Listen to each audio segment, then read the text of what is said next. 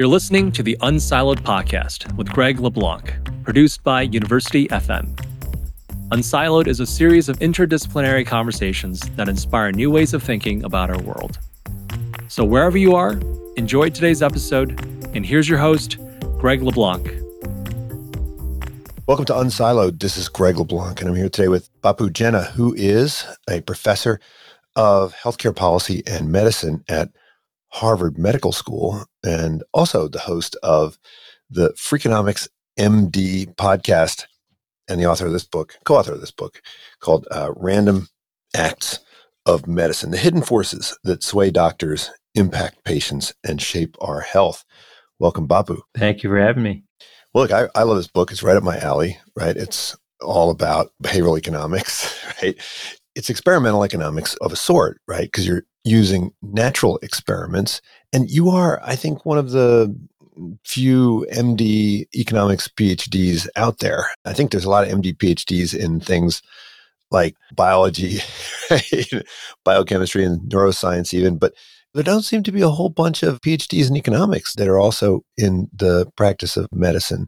And I want to know that backstory because I'm not sure I've heard it. How on earth did you, getting a PhD requires a lot of schooling. Getting an MD requires a lot of schooling. Why on earth would you sign up for that much schooling? First of all, I'm not sure it's a good thing. I don't know if it's a market distinction. It may be a series of bad decisions that only a few people were foolish enough to make. But my story is a little bit by chance because, as you alluded to, most MD PhDs out there do something in the life sciences in some capacity. And that was my plan. When I was in college, I worked in a lab, a basic science lab, and I knew I wanted to go to medical school, but I also thought I might want to do research. And I was doing research in the basic sciences and applying to MD, PhD programs around the country. This would have been about around 1999, actually. And when I went to the University of Chicago for my interview, the director of the MD, PhD program, who himself was a physician scientist, but a basic scientist, noticed I had also studied economics in college. And I studied biology and economics. And I had only studied economics in college because I thought it might help round me out a little bit more. I didn't have any particular affinity for economics, but I did it. And so I'm at the University of Chicago. This is December of 1999. It's a rainy day, I remember. And he says to me, well, would you want to do your PhD in economics instead? Because we just had a new professor start here who himself had done his MD and his PhD in economics at the University of Chicago, had gone to Harvard to train in internal medicine, and had just come back. And his name was David Meltzer. So the director of the program said, do you want to meet with him this afternoon? And maybe we can get you some meetings in the economics department. And so literally that afternoon, I went to meet with some economists. I went to meet with David Meltzer, and I decided to apply to the econ program in that one place. And I got in, and June of that year, I came to Chicago. I was in Boston at that time for college and drove up there with my dad and started taking anatomy in the summer, and then started taking microeconomics and macro and econometrics just a couple months later, starting in September. And so that's how it happened for me. It was total chance. Well, look, the methodologies of economics are very powerful, right? And they help us to understand things like causation. And it's kind of a wonder that the tools of economics have not really been applied to the medical profession in the same way that they've been applied to sort of other industrial processes, if we can call it that, right? So like if you're trying to understand the production of steel or of railroads and so forth, there's a lot of economic research that goes into that. Why do you suppose there hasn't been so much? Look, healthcare is 20% of the economy, right? 20% of GDP. It's probably our biggest industry, maybe after finance. And gosh, there's tons of economists that are doing research in finance. What's the issue here? Is it primarily data access, or is it seen as like this art, right? And therefore not susceptible to the kinds of analytics that we would apply to other occupations and other parts of industry? Yeah, Greg, I think the short answer is not enough people have read my book. That's the short answer. The longer answer is, I don't know, but let me take a stab at it. So one is that in medicine, we have been really fortunate to be able to do randomized controlled trials for a long time, situations where we take a lot of patients who have a medical condition and we randomize them to one drug versus another or one treatment versus another. And that allows us to establish causation. It tells us what is the effect of this treatment for this condition, for these types of patients. And it's interesting because in economics, there's been, I'll call it a revolution of randomized trials. It's relatively recent that in economics, we are using randomized trials. And in part, it's because I think for a long time, they were perceived to be as difficult to do, which they are. The funding was often not there, whereas in medical circumstances, we have large companies who have a lot of interest in seeing whether or not their technology, a drug, for example, works or not. So there is a financial case to get that information, whereas in economics, there might not be much of one. And as a result, I think economists have had to become very clever at coming up with these natural experiments where you can say something about causation without having it be administered by the hands of an investigator who himself or herself is randomizing patients or people to one treatment versus another. In medicine, outside of randomized trials, though, we do a lot of these so-called observational studies. And generally, I think they're pretty poor. And they're poor is because the researchers don't seem to either understand or don't seem to take it seriously that causation is the question that they're trying to understand here, but they're okay with sort of correlations between one treatment and one outcome, which may not be causal at all. And I think it does require some ingenuity. It's harder to do a study where you have a well-identified natural experiment that allows you to establish causation. Much harder to do that than to just get some data and start running regressions and finding correlations between treatments and outcomes. It's much easier to do. Well, yeah, I mean, I'm always in awe of the preponderance of RCTs in medicine, but it seems like they're not applied universally across all forms of protocols and interventions, right? It's usually the pharmaceutical ones, right? Because you have to get through the FDA. But for non-pharmaceutical interventions and protocols, it doesn't seem like they get enough clinical trials, right? And furthermore, I think in economics, we talk about field experiments, which in economics, when we do field experiments, like we're okay with all of the sloppiness and we're okay with all of the spillovers, right? So it seems like in medicine, you don't do as many field experiments. So for instance, there was this whole experiment about this whole discussion about, say, masking. Well, if you do a trial where, everything is controlled, you're going to get one result. But if you just throw it out there and you're not testing the mask, but you're testing the mask recommendation, then, you get very, very different outcomes. So is there any obstacle to doing more both field experiments and maybe RCTs on things that are non-pharmaceutical? Yeah, I think this is a fundamental point. It's more important than I think most people would imagine what you're saying. A couple thoughts. One is that if I think in economics, where do we see these sorts of experiments occurring? They're typically occurring in the field of development economics, and they're happening in relatively resource poor settings where you can do these large randomized trials at not a lot of cost. We don't see many RCTs happening in economics in the US. We do see some, but some of the most famous ones in recent years in economics were sort of piggybacked on RCTs that someone was doing already. So, for example, the Oregon health insurance experiment where people were randomized to Medicaid versus not. The state of Oregon was already going to do that. So it wasn't like this was an RCT that needed to be conducted and implemented in the same way as you might do so if you're trying to test whether one drug works versus another. So the costs are different, I think, to do things here versus in other places.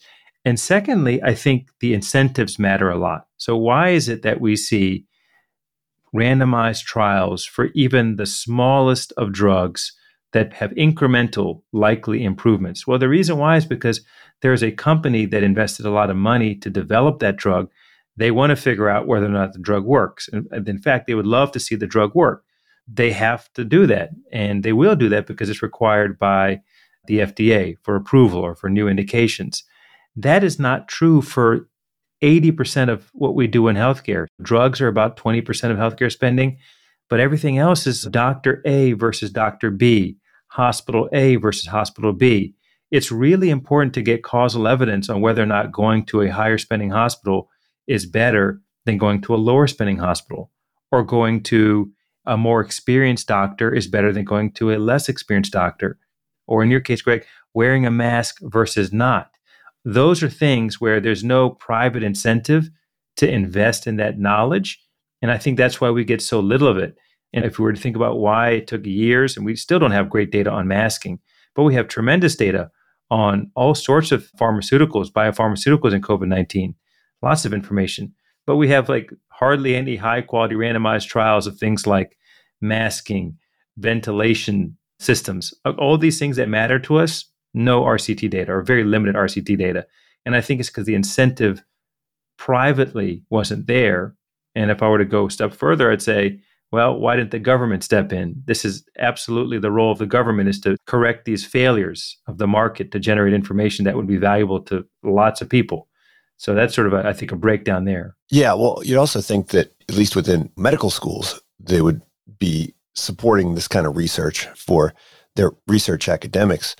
But you have leveraged natural experiments. So I want to talk about why natural experiments are so powerful and so valuable. And I think part of it has to do with the availability of data, right? Is the availability of data better now? Are you able to do natural experiments in a way that wasn't possible maybe a decade ago because of data availability? I mean, is data availability still a problem? My impression is that the data exists in all sorts of closed IT systems and silos, and it's kind of hard to get it all together to answer the kind of questions that you've been asking. So you're saying we need to get it unSILOed? Is that what you're saying?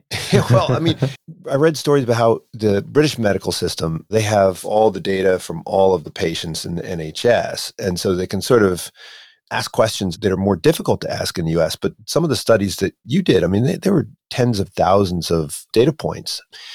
Has this data always been as available as it is now? Is it getting easier to do the kinds of research that you're doing? Yeah. So I think that the answer is yes and no. So data are there. I don't think in medicine the big issue with using or leveraging natural experiments to answer questions that we care about in medicine, I don't think that the limitation is the availability of data. We have plenty of data.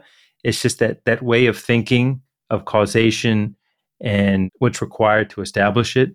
It does take more analytic work. You have to sort of have more clever ideas about what would be a natural experiment that exposes some people by chance to one treatment versus another. It's harder to do that kind of work. And I think people are less familiar with it. So I think the data is not the roadblock in the field of medicine now.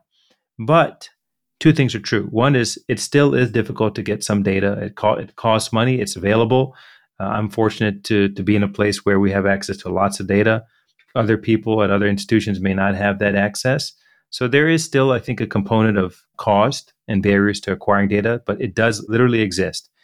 I think that, though, if we were to take a slightly longer arc, not in the last 10 years, but if we think about the last 20 years or 30 years, data in medicine has had a huge impact in ways that I think people don't quite realize. So, for example, in the early 2000s, late 1990s, the Institute of Medicine, it's called a different name now, but it highlighted this problem with quality of care in America. And it basically said, the IOM said that we have a huge quality problem. There's diagnostic errors that occur, mistakes occur, those sorts of things.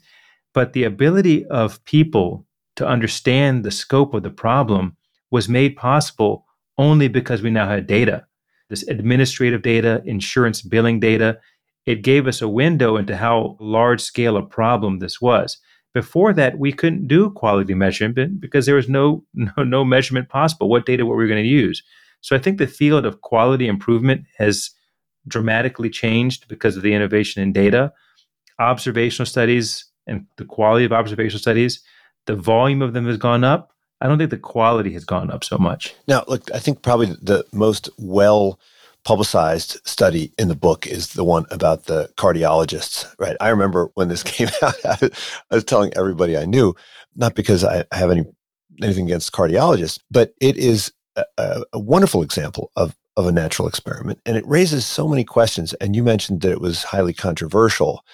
Has there been any response to that study? Because, I mean, if there are no responses, if we don't learn anything from these insights and then go back and rethink how we say do diagnostics or whatever, then, it's kind of pointless to do this other than just to satisfy our curiosity. So I was wondering if you could walk through, first of all, the origins of that study and how, the idea came about, and then What's come to pass since? What have we learned from that? Yeah. So the origin of the study was I remember I was in residency at Mass General Hospital. I happened to be working in the critical care unit for cardiology patients, called the cardiac ICU. And it happened to be around the time that one of the big cardiology meetings was being held, if I remember correctly, the American Heart Association, American College of Cardiology. And I just had this feeling, I was like, it feels like it's less well staffed in the unit right now. And I don't know if it actually was. In fact, it probably was not. But I just had that feeling pop into my mind. And then I thought, well, in a hospital like Mass General, there's a lot of cardiologists. We might not be understaffed during the dates of these meetings. But in another place where cardiologists would leave town to attend these large medical conferences that are important for their careers, for them to learn, for them to present information, it might be the case that the staffing might fall, either the literal number or amount of staffing, but also the types of doctors. So the staffing itself, the number might remain the same, but the types of doctors who stay behind and the types of doctors who leave the hospital to go to the meetings might be different, and that might affect care. And what we found was paradoxical. It's not what I expected to find. We actually found that outcomes improve for patients who, by chance, are hospitalized during the dates of these meetings. And that was a controversial aspect of it. It's like, how could it be possible that when cardiologists are away, or some cardiologists are away, that people did better? And so one thing that we showed was that rates of certain procedures fall during the dates of those meetings. And the take home for us is, well, you know what? Even though a procedure might on average be beneficial to people, during the dates of these meetings, what happens? Well, the doctors figure out, maybe this person here doesn't need this procedure, or I'm not sure that they need this procedure. And so what? They don't get the procedure because they're a little bit less staffed. And if the procedure was helpful for those kinds of patients who are at the margin, then we would think that outcomes would get worse. But in fact, if outcomes get better, it means that we were pulling back the procedure on people whose benefit was now in reality, as we demonstrate, outweighed by the clinical risks associated with the procedure. So it spoke to this idea that less could be more. And it's an idea that others have talked about, but we were able to show it, I think, in an elegant way. Now, there was a lot of controversy. Cardiologists, or some cardiologists at first, were sort of thought the results weren't possible. And I can certainly understand why. And we did a lot to try to convince people that they were real. We even did another study with a different set of cardiology meetings focused on interventional cardiologists. These are the ones who only do procedures. And we found very similar results in a different context. And we could go a bit further to try to understand why this might be happening. You asked about what do you do about the study, or what was the impact of the study? Well, I did the study because I was curious. I didn't do the study because I wanted to change the face of medicine or change how cardiology was practiced. I've always been driven, and the book is filled with these kinds of examples. I've always, honestly, myself been driven by the curiosity of it. I certainly do think about what are the extensions of the research? How can it change practice? In this case here, and I think it was another data point to tell people that sometimes less is more. But what I think it did more of, and probably what most of my studies do more of, instead of move the needle in terms of one specific clinical practice, it is just getting the medical world more in tune with these ideas of natural experiments, and B, trying to just be a little bit more curious and innovative when we come up with approaches to studying questions. Because a lot of what we study in medicine is critically important. I mean, it matters for our health. Sometimes it matters for life and death. We have the ability to do randomized trials, and those are great, but sometimes we can't do them, or we don't do them. And I think we can't phone it in for those other types of analysis. We got to be as curious, as intellectual, and as creative as we can be to try to figure out the right answer. The randomized trials help us get us there, but they're so expensive and hard to do. So we need something that's commensurate in terms of credibility. Yeah, so of course one would hope that after an experiment like that the cardiology profession would rethink their protocols somewhat, right? And maybe increase the burden of proof, right, on these interventions. Is there any evidence that that's happened? No, not from my study, but I'll give you an example. There was a study, a famous study in cardiology called the COURAGE trial. And the COURAGE trial took patients with a certain type of chest pain, and it randomized them to receive stenting of the heart, which is an invasive procedure, versus medical management, meaning treating the conditions, the symptoms of the chest pain just medically. And I think what people expected to see was that the interventional arm, the procedural arm, would do better. But what the study found was that really medical management was just as good. And so that was an example of a randomized trial where it showed that less might be more. And that did have a huge impact on practice. And I think in medicine, what we see is that for something to change practice, it's unlikely to get there by an observational study. It usually is a randomized controlled trial that is required. And I think the problem is because in medicine, we sort of thrown the baby out with the bathwater. We publish all of these observational studies, and yet at the same time, people don't really believe them and feel like they can act on them. And appreciably so, because they shouldn't act on the observational studies that are done for the most part, because they're not causal. But when there are studies that come out that have better study designs, and I can give you some examples of what that looks like in clinical medicine, they should change practice. But I think they don't, because doctors still say, well, look, what's the randomized trial? And they don't really fully understand that what we're showing here is essentially trying to mimic a randomized trial. No, like in a lot of the judgment and decision-making literature, when we look at what we might think of as biases in decision-making, the consequences are usually pretty minimal, right? It's like, okay, maybe I put too much equity in my 401k or something like that, right? But these are oftentimes life or death decisions that are being made by physicians. And so, I use some of the examples from Kahneman and Tversky in my class, and they, of course, did a couple experiments with doctors. A lot of your research really is on diagnostics. And it seems like I'm always amazed at how much discretion individual doctors are given when it comes to diagnostics, right? We don't let pilots decide, all that much about the maintenance of the planes and so forth, and, how much fuel they have. But we give a lot of discretion to doctors. Should we be thinking about maybe restricting their discretion to some degree? I mean, usually discretion is given when the decision maker has a lot of local knowledge, and that local knowledge is very difficult to aggregate. We're in a world where we have the capacity to aggregate a lot of this. Should we be thinking about maybe moving more towards an algorithm that the doctors would just follow the algorithm, answer the questions, go through the decision tree, and then have discretion that's limited to any kind of unique aspects of the case? Yeah, I think it's a great question. And I think the short answer is it depends on how good the algorithm is, right? I mean, you're asking a question about what we can, in economics, we sometimes think about, and it comes up in lots of different contexts. I think about it in monetary economics, rules versus discretion. And here, the question is whether doctors should follow rules. So a guideline tells them they should do X, Y, and Z when they see a person with a condition, or have discretion. And I think if I were to give us the following thought experiment, imagine that there's 3 types of doctors. The first doctor always follows the guidelines, no matter what. The second doctor never follows the guidelines, no matter what. And then the third doctor follows the guidelines, follows the rules 80% of the time. Which doctor do we think will have the best outcomes for their patients? And I don't know the answer to that question. Nobody's ever looked at it. We've thought about ways to try to get at this question because I think it's important. But my intuition would be that the third doctor might have the best outcomes, even though he or she doesn't follow the quote unquote rules all the time.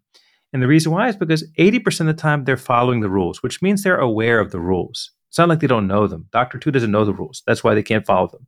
Doctor 3 knows the rules, but with intention sometimes decides to not follow them. And that's where the judgment comes in, the art of medicine comes in. Now, as we get better and better at being able to make those rules more precise for individual patients, which I think that day is coming at some point, then I would worry about doctors exercising a lot of discretion. So it really depends on how precise we can be with an algorithm or a set of rules to guide doctor decision-making. And there's some doctors who would benefit from algorithmic care, and there's some who would be harmed if they were forced to use rules that weren't necessarily perfect, but pretty good, but not perfect, because they might be able to do better than that. So one of the examples that you use in the book is if somebody is 39.999 years old, right, they're going to get different treatment than somebody who's 40.001 years. Now, look, the human brain can only handle so much. So, a fairly simple rule like, okay, over 40, under 40, that kind of makes sense when there's only so much you can carry around. But if you have a computer there that knows the age, then they could presumably, take into consideration the fact that age is a continuum and it's not divided into these discrete buckets.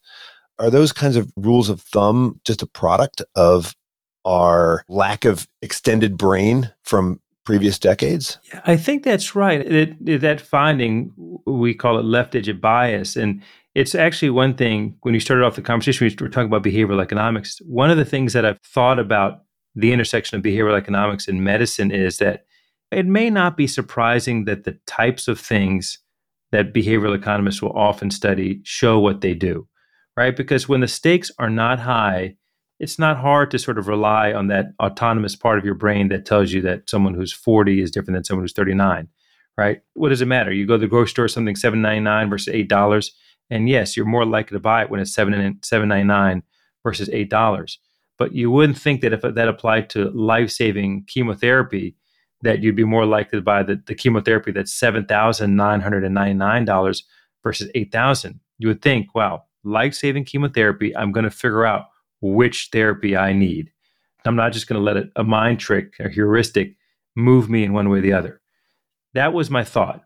Now, fast forward to some of the studies that we've done and others have done, we do find that some of the behavioral economic issues that economists, psychologists have raised, they still manifest themselves even in high stakes decisions. And to me, that was sort of the most interesting thing. Not to say that left digit bias occurs when cardiac surgeons are deciding whether or not to take a person to cardiac surgery, and they're less likely to do it if the person's 80 and more likely to do it if the person's 79 years old and 50 weeks, because 70s versus 80s, doctors think of these patients as being different. They categorize them as different. But what was surprising to me is that, oh, wow, this is a cardiac surgeon. They're thinking very seriously about whether or not to take this person to the OR. How could it be the case that something as simple as the week in which that person is born, whether they just turned 80 or they're about to turn 80, could make a difference? And nonetheless, it does. And so I think that is certainly an example for where some sort of algorithm coming in and correcting the doctor could be very useful and have an impact. Yeah. I mean, do you think that we require too much cognitive load for our physicians? They have to do a lot with their brains. You talk about distraction. When I talk about uses of machine learning in my classes, I say, hey, look, robots don't get tired. They don't have marital troubles. They don't get hungry.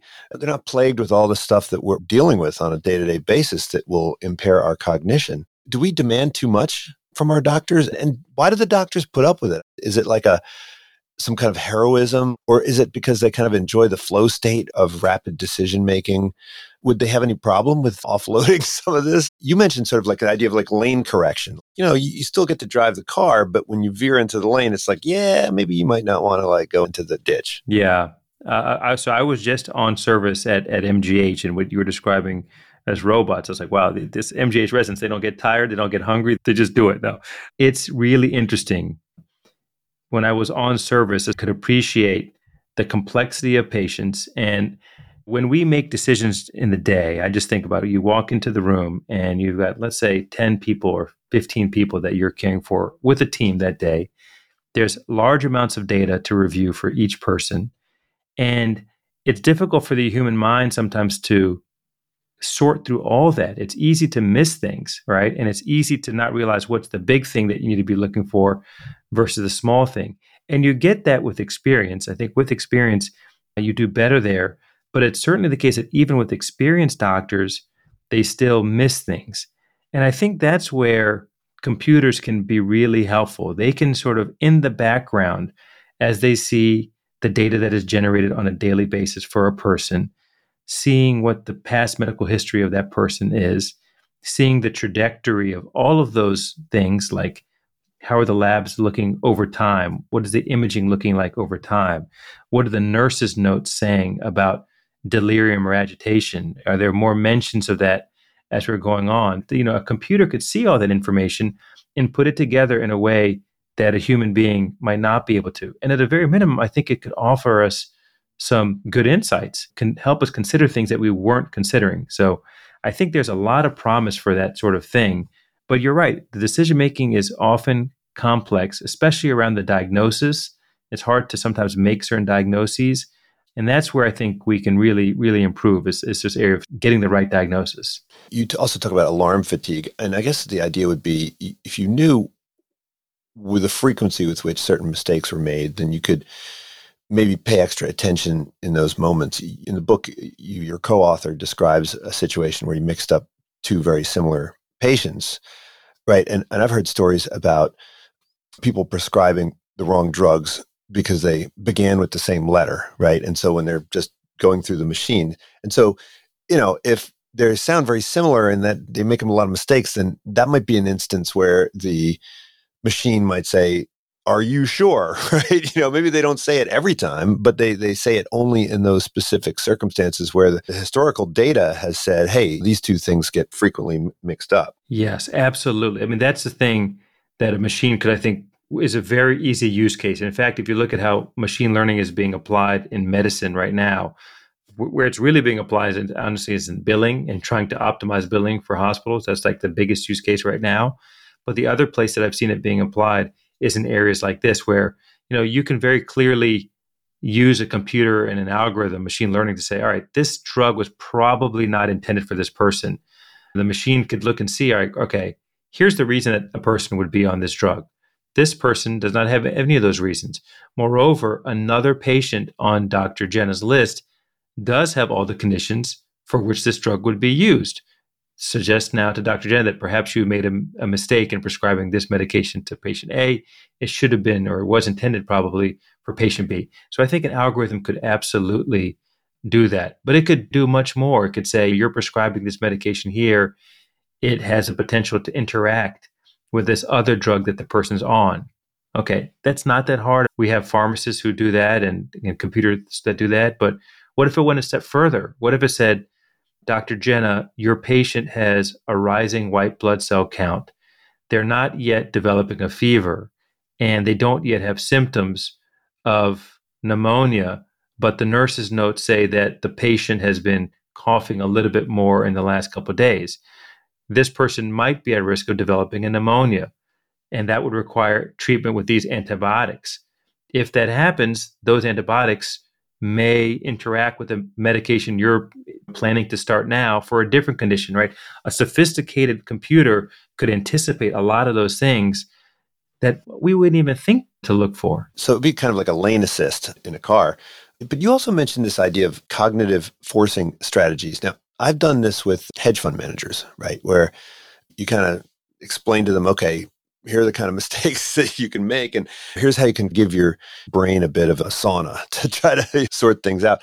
What might also be useful would be if there was an automated way of alerting you to the idea that maybe you're tired, maybe you're fatigued, and maybe you need to reflect a little more. Do you think doctors need to spend more time doing sort of self-diagnoses, right? Doing more reflection, doing more, they're busy people. And so presumably I'm betting that just like executives, the executives I work with, they don't set aside enough time to reflect on what it is that they're doing. Yeah, I think they would benefit a lot from doing it. The question is can they do it? Do they feel like they can do it? The only way to do it in a system like we have now is to see fewer patients. You see fewer patients, you get paid less. You need a billing code for reflection time, right? Exactly. Self-reflection. Exactly. Yeah. The challenge is the trade-off. So when I was just on service, I've been thinking recently is I have a lot of friends who are in medicine. Most of my friends are probably in medicine or economics, but I have friends who are in other areas like business or law. And I look at their careers and I look at the careers of my colleagues. I think a few things stand out. One is that most people find some joy in their job, but a lot of the people are just sort of, it's a job. There's a lot of aspects of it that the jobs that they don't like. But the other thing is that the jobs are different in an important way. So the feeling that a doctor can get from diagnosing a condition and changing the course of someone's life, it's really hard to get that feeling in any other occupation. There are some that you can get that, but that's just such a personal feeling that it's really hard to get that. Like I interact with a lot of lawyers, business people, and I think they like what they do. They're excited about it. There's a grit and a challenge with what they're doing, but it's not the same as walking into a room and seeing someone teary and comforting them, right? That feeling that you get is hard to replicate. But when I see this in myself, I see this in other colleagues, I see this certainly in the trainees, is that there's no time to do that. And that's like one of the aspects of medicine that makes the pain worth it. The pain of training, the fact that you might get paid really well, but you'll still get paid less than many of your colleagues in college who are going on and doing a lot of different things, right? We need to tap into that component of medicine, I think, a bit more than we do. And that takes time. When I was on service this last time, I was telling the team, I was like, look, every time you go in that room, you find out something about this person that you didn't know before. That might mean that you spend a little bit less time looking at the computer later, but connect with that person. They will feel better because they have about 10 minutes a day with you. That visit that you give them is what they're looking forward to in the hospital, even though it doesn't look like that on their face when you walk in the room. That's what they're looking for. And learn something about them, share something about you with them. They'll feel better and you'll feel better, and you'll look forward to the next such encounter, as opposed to saying, oh, is the potassium low? Do I need to replete it? Oh, why isn't this cardiologist calling me back? Let me call them again. All the sort of like the to-dos of medicine can get draining. So I think we need to tap into the core of it. Well, you have a whole chapter on what constitutes being a good doctor. And it seems like we don't have any kind of real objective metric, like performance metric. Obviously, you have productivity metrics. How many surgeries have you done? I guess we have some kind of error metrics, right? How many malpractice suits have you experienced? But in terms of bedside manner, subjective patient evaluations, is there any evidence that positive patient subjective evaluations correlate with the quality of care in terms of diagnostic accuracy and medical mistakes? Or are these completely orthogonal? Are there wonderful Marcus Welby folks who, I remember I had a skiing, I twisted my knee skiing, and I went to this doctor when I was in college, and he was like the most nicest old gentleman, super warm and friendly, and he diagnosed me with an ACL. And then I went to this younger guy who was in a hurry, and he was like, no, that's not an ACL. You're fine. Get out of here. And so the second guy was right. Yeah. And then what was the answer? It was a sprained patellar tendon. But the older guy I would have given him a positive feedback because he was so nice. Is there any kind of relationship there? Do we need to combine those? How do we come up with a way of evaluating the quality of our medical professionals? Really hard. I mean, studying quality at the individual doctor level is very difficult because that is a data problem. We spoke about data issues. It's hard to get sufficient amounts of data on all the domains that you might care about for individual doctors. And so that's why we see very little doctor level analysis. I've done a fair amount of sort of doctor or physician level analysis, and it's doable, but it's hard. There's not really great studies that look at whether physicians who score better on patient experience do perform better in other domains of quality, or are they better at prescribing antibiotics appropriately or pain medications appropriately or cholesterol medication appropriately, that sort of thing. I mean, you pointed out that they probably are gathering more patient information, right? They're spending, presumably, so they're going to get a richer portrait of the patient. And they might excel in ways that we don't think about. So a doctor who has a good bedside manner, imagine that they make more diagnostic errors. So that would be I don't know if that's true, but suppose that were the case. That would be a ding to quality. They have good bedside manner. They make their patients feel good. That's a positive thing for quality, thinking about patient experience. But the other domain is something that is further out, which is when you make a recommendation to somebody, they need to follow that up. And you're not there as a patient is in the hospital to give them the medication. They've got to decide to drive to the CVS themselves, fill the prescription, take the prescription every day, do all the other things that you recommend. And I wouldn't be surprised if we see people do more of that stuff when they have a better relationship with their doctor, when they trust the doctor, when they think, all right, he or she, they really are interested in me, and they wouldn't be telling me to do this if they didn't think that it was going to be helpful to me. And they answer all my questions. They spend the time to do it. Those sorts of attributes of a doctor, I wouldn't be surprised if you saw that correlates with improved sort of adherence to medical recommendations once someone leaves the outpatient office. Well, you cite evidence that when there is, at least with certain ethnic groups, if there's a positive relationship there, then it results in greater compliance, which is huge. Yeah, which speaks to the trust component. Yeah, I think trust is an issue in medicine that we don't give enough thrift to. And the other thing I say, Greg, is time. So everything depends on time. So you cannot make a patient feel good if you don't spend the time. You cannot assess what's going on with the patient, why they have the conditions that they or the symptoms they have, make that right diagnosis without time. You can't convince a person to do something that they would otherwise be afraid to do without time.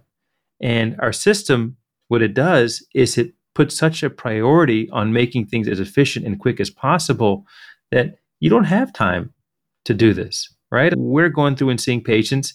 You can see them maybe for 10 minutes, like a typical PCP has maybe 10 or 15 minutes tops with the person. And what we should probably be doing is trying to figure out ways where the things that don't require doctor attention, we don't bring to the level of the doctor, but the things that do, we make sure that the doctor and the patient have adequate time, as much time as they need to figure out what's going on, plot a course, and make sure that the person understands why that course has been chosen and what they can do to make themselves better. That all requires time. And that's sort of like in healthcare policy, we talk about incentives, we talk about access to care, we talk about the price of drugs, we talk about how much doctors get paid and all this stuff. It's all important. But I think the most important thing is probably time. That's like the most important input that we don't spend attention on. Now, we got away from some of your experimental results. One of the results that I found fascinating was this idea that experienced doctors or older doctors may or may not be better, depending on what it is that they do. And this was very surprising. I think maybe people have different priors. Some people might have priors that the experience is going to make you better, right? And it doesn't always make you better. Yeah, that's right. I think when I walk into a room, what kind of doctor I would want to see, I don't think I'd want to see someone who's fresh out of residency. That would have been my instinct. But I'd want to see someone who's been in practice for some time, has gotten some experience, but isn't so old that they might be out of touch. That would have been what my instinct would have been.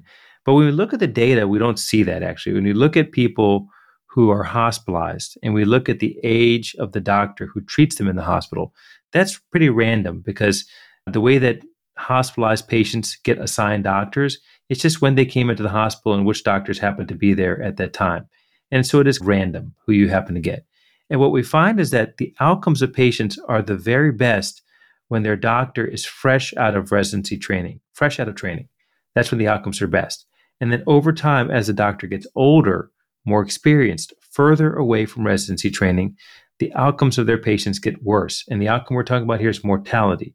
The 30-day mortality of someone who's hospitalized is lowest when their doctor who's treating them is just fresh out of residency. And I think that's consistent with your example of the young doc that you saw who was sort of in a hurry. I think it's because when you're in residency, all you do is clinical medicine, day in, day out, 80 plus hours a week. You're just seeing patients. You learn a ton. You learn about the current medical landscape. What are the treatments available? What are the diagnostics that are now available? Someone who's been in practice for 5 years or 10 years, they're just further removed from that. They haven't worked 80 hours a week probably for a long time. They may not be familiar or may not have been recently taught what the new medical evidence is about a particular condition.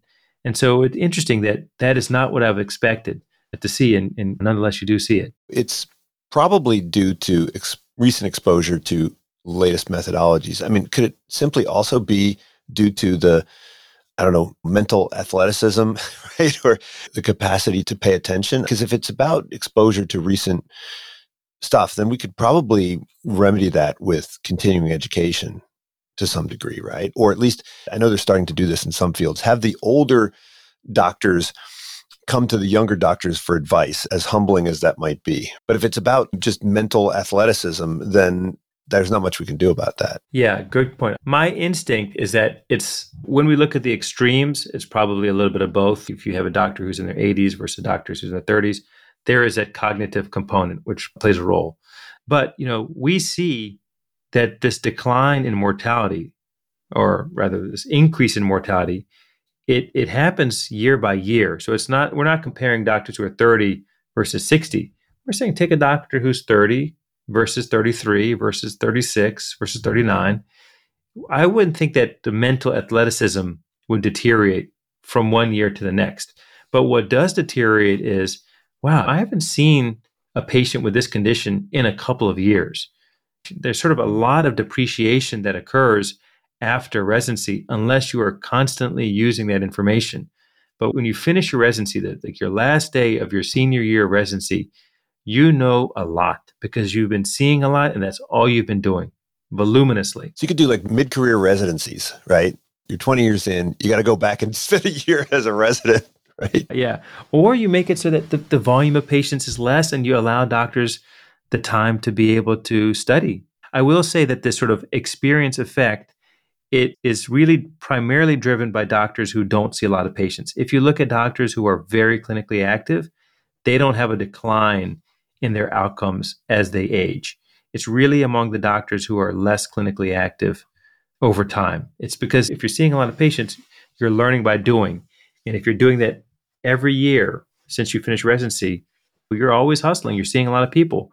But if you start to slow down and see fewer people, it won't be a surprise that you might see things get forgotten. And you mentioned that surgeons do get better over time, right? Yes, that's right. So in the book, we look at inpatient medical doctors where we find that they get worse over time. And then we look at surgeons. And surgeons are different. They actually improve into their basically 50s or 60s and then start to decline. And I think what's going on there is as you get really old, you sort of have problems with muscle memory and dexterity and strength. That's a problem.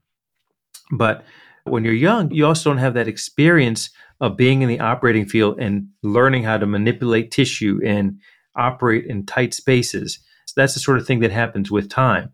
And medicine is different than surgery because medicine is really, surgeons obviously have knowledge, but medicine is exclusively knowledge. It's a knowledge-based discipline where if you don't know it, you won't be able to figure out the answer.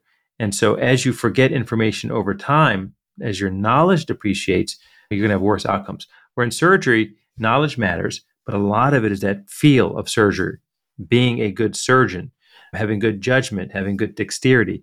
That sort of thing perhaps improves with time because you just do more and more of it. Now, another area that I find interesting is this whole idea of learning, right? Humans aren't perfect Bayesian learners. And as you get feedback from your diagnoses or from your interventions and you learn that you've made mistakes, you can either undercorrect or overcorrect, right? You can either anchor on your previous model or you can kind of, swing in the opposite. And so you highlight examples of this, which we see in all domains. And so we wouldn't expect doctors to be any different. Of course, the consequences are much greater. How can we help doctors to become better learners, maybe to avoid this recency bias or availability bias? Is there, by presenting them with more comprehensive data, like how could we get them to think more like an algorithm? And I guess the other thing also is it seems like a lot of the learning doesn't happen because the folks who are doing the diagnostics never even find out if they made a mistake, right? There isn't this sort of closed loop learning process. Yeah, that I think is a really important issue. And so there's two issues. One is how do you get doctors to be more rational, less reactionary when they make medical decisions? So the example that we give in the book is, well, we give a couple examples, but one that I like a lot was a study of patients who have atrial fibrillation. It's a condition where the heart beats irregularly and it can lead to stroke.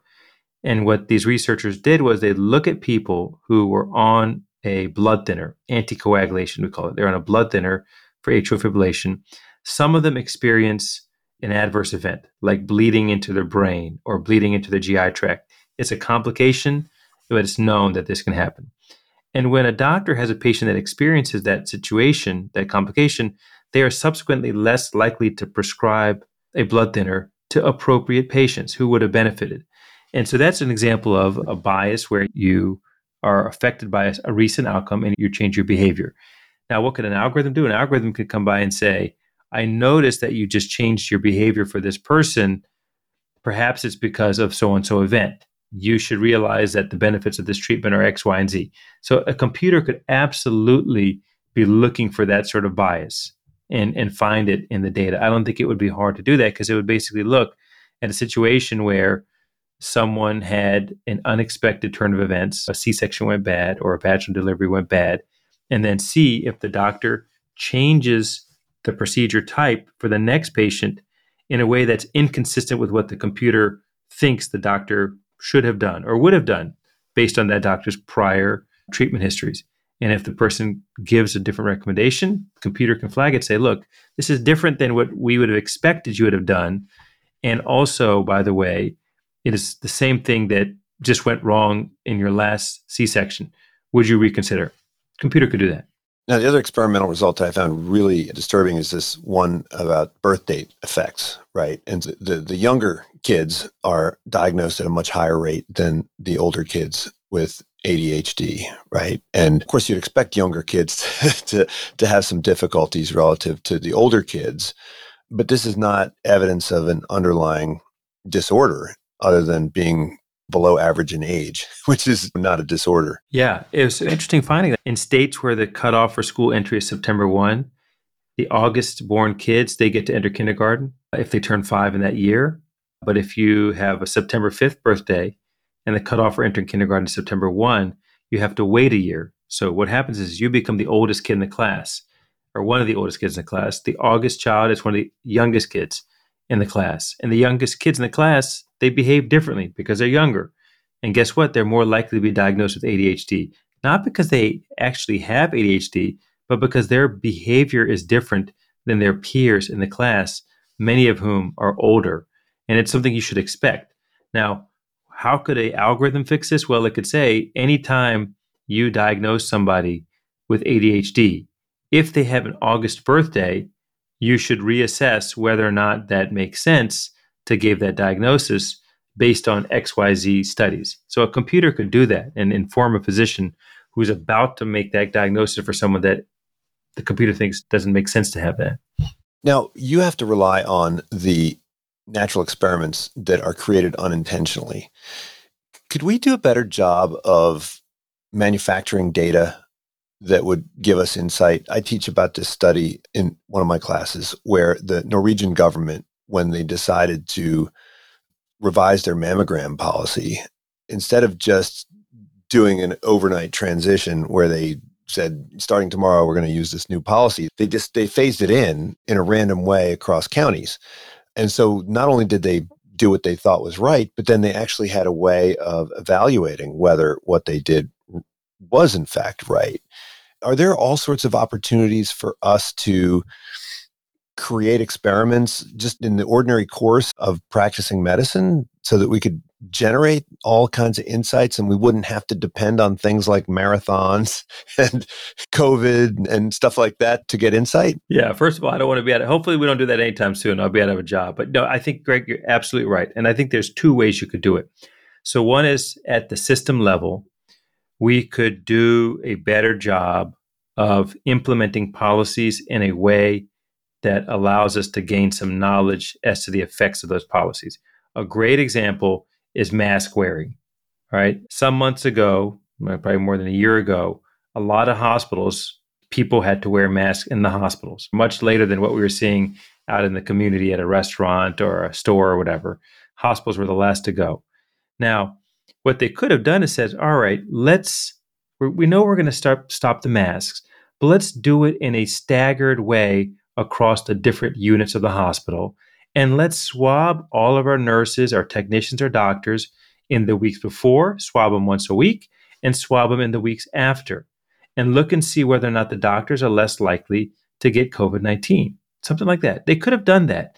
And they didn't do that. I'm not aware of anybody actually doing that. And I think, again, the reason why is because they didn't really have an incentive to solve that problem, not because they didn't care, but because, what's the financial benefit to the hospital of getting that information? So that's what I would describe as a very clear example, and there's many others, of how if you know you're going to implement a policy, try to do so in a way that can allow you to measure outcomes and measure the impact. The other thing which I've been more interested in recently, though, is what I would think of as more sort of N of one trials. And I'll give you the example that comes to mind is a gentleman from the UK. He's a doctor in the National Health Service. Emailed me some time ago and was interested in doing research. And I said to him, look, I don't have any great research opportunities right now, but it sounds a lot like you're just interested. You kind of have this bug to do something different. and to study quirky questions. And I said, let me propose to you the following. You're going to see probably 20 patients every morning for the next week because he had a busy outpatient clinical practice. I said, for every other patient, after you do the exam and you give them the plan, walk out with them to the receptionist desk and help them make the next appointment. And just do that for every other patient, because normally what would happen is the doctor would do all the stuff, make some treatment recommendations, say, I'll see you in 6 weeks. And the doctor would turn to their computer and start documenting the visit, and the patient would walk out the door and would make the next appointment. Maybe they would make the next appointment, who knows? But I said to him, like, look, it's a very small gesture. It may actually literally physically get the person to the receptionist to make that next follow-up appointment, which we know often does not occur, that it's no follow-up appointment that's made. And also, it changes the nature of the dynamic. It's what you see in a hotel, right? In a hotel, someone who checks you into the hotel might walk you, they might come behind the front desk and walk you to the elevator. And when they do that, you feel differently, right? And here's a situation where it's like, look, just try it out. You probably won't find anything, but why not try it and see what happens? And that's a sort of N of one experimenting that I think we could do a lot more of. It's not a systematic study, but it gives you ideas. And if you see something happening there, maybe you study it more formally, or if you see something happening, you do more of it. And you don't need a randomized trial to tell you that it's working or not.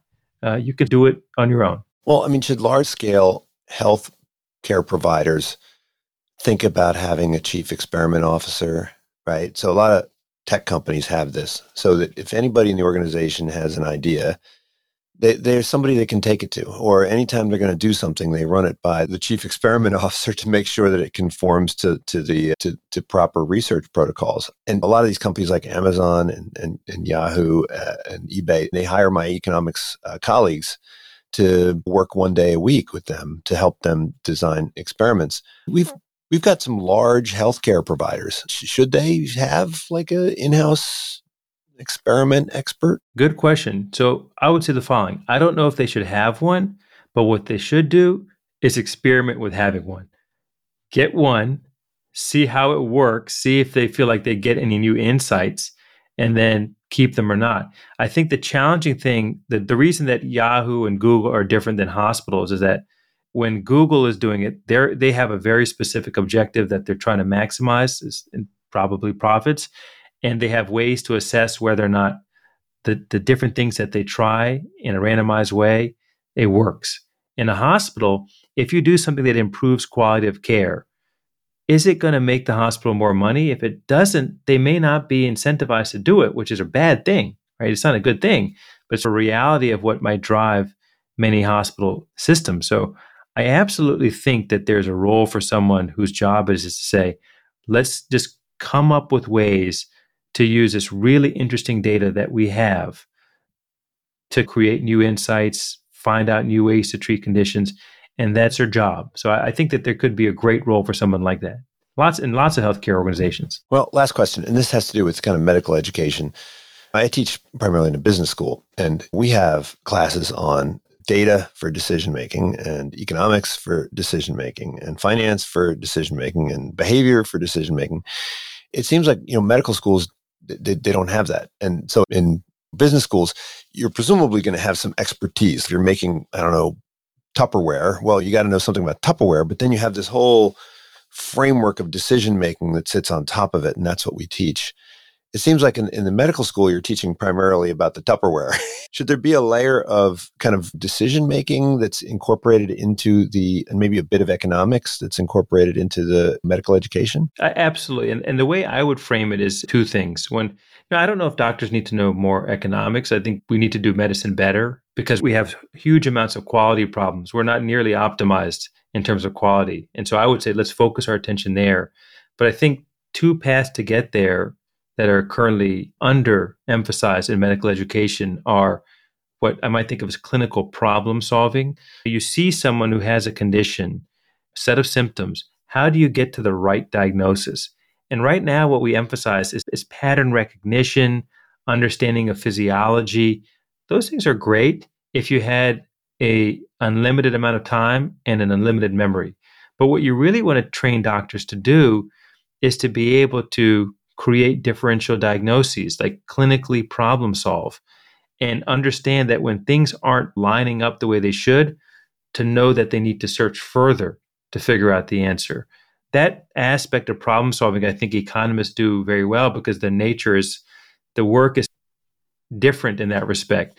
In medicine, I think we rely too much on pattern recognition to sort of help us understand answers to questions. And there's like a reasoning that is sometimes not taught. And the other component, Greg, is teaching doctors how to interpret evidence, like what we see in the literature. And that could help us hopefully design better literature for people to rely on in the future, but also help us understand that when there's a crappy study, we need to be able to figure out it's a bad study and you shouldn't use it. And so that is an important thing. It'll help us do better work and also not be influenced by low quality work. Well, Bapu, thank you so much. You only touched on COVID towards the end of the book. I think that we're probably going to see a whole tsunami of interesting research that's going to be coming out of all the data that was generated during the pandemic. And I look forward to that. And I look forward to your next book. Please, everybody, check out Freakonomics M.D. podcast and this book, Random Acts of Medicine. We'll talk soon. Thank you, Greg. Thank you for tuning in to the unSILOed podcast produced by University FM. If you enjoyed today's episode, please give us a 5-star rating and review in your favorite listening app. To listen to our other episodes, please visit our website at www.unsiloedpodcast.com.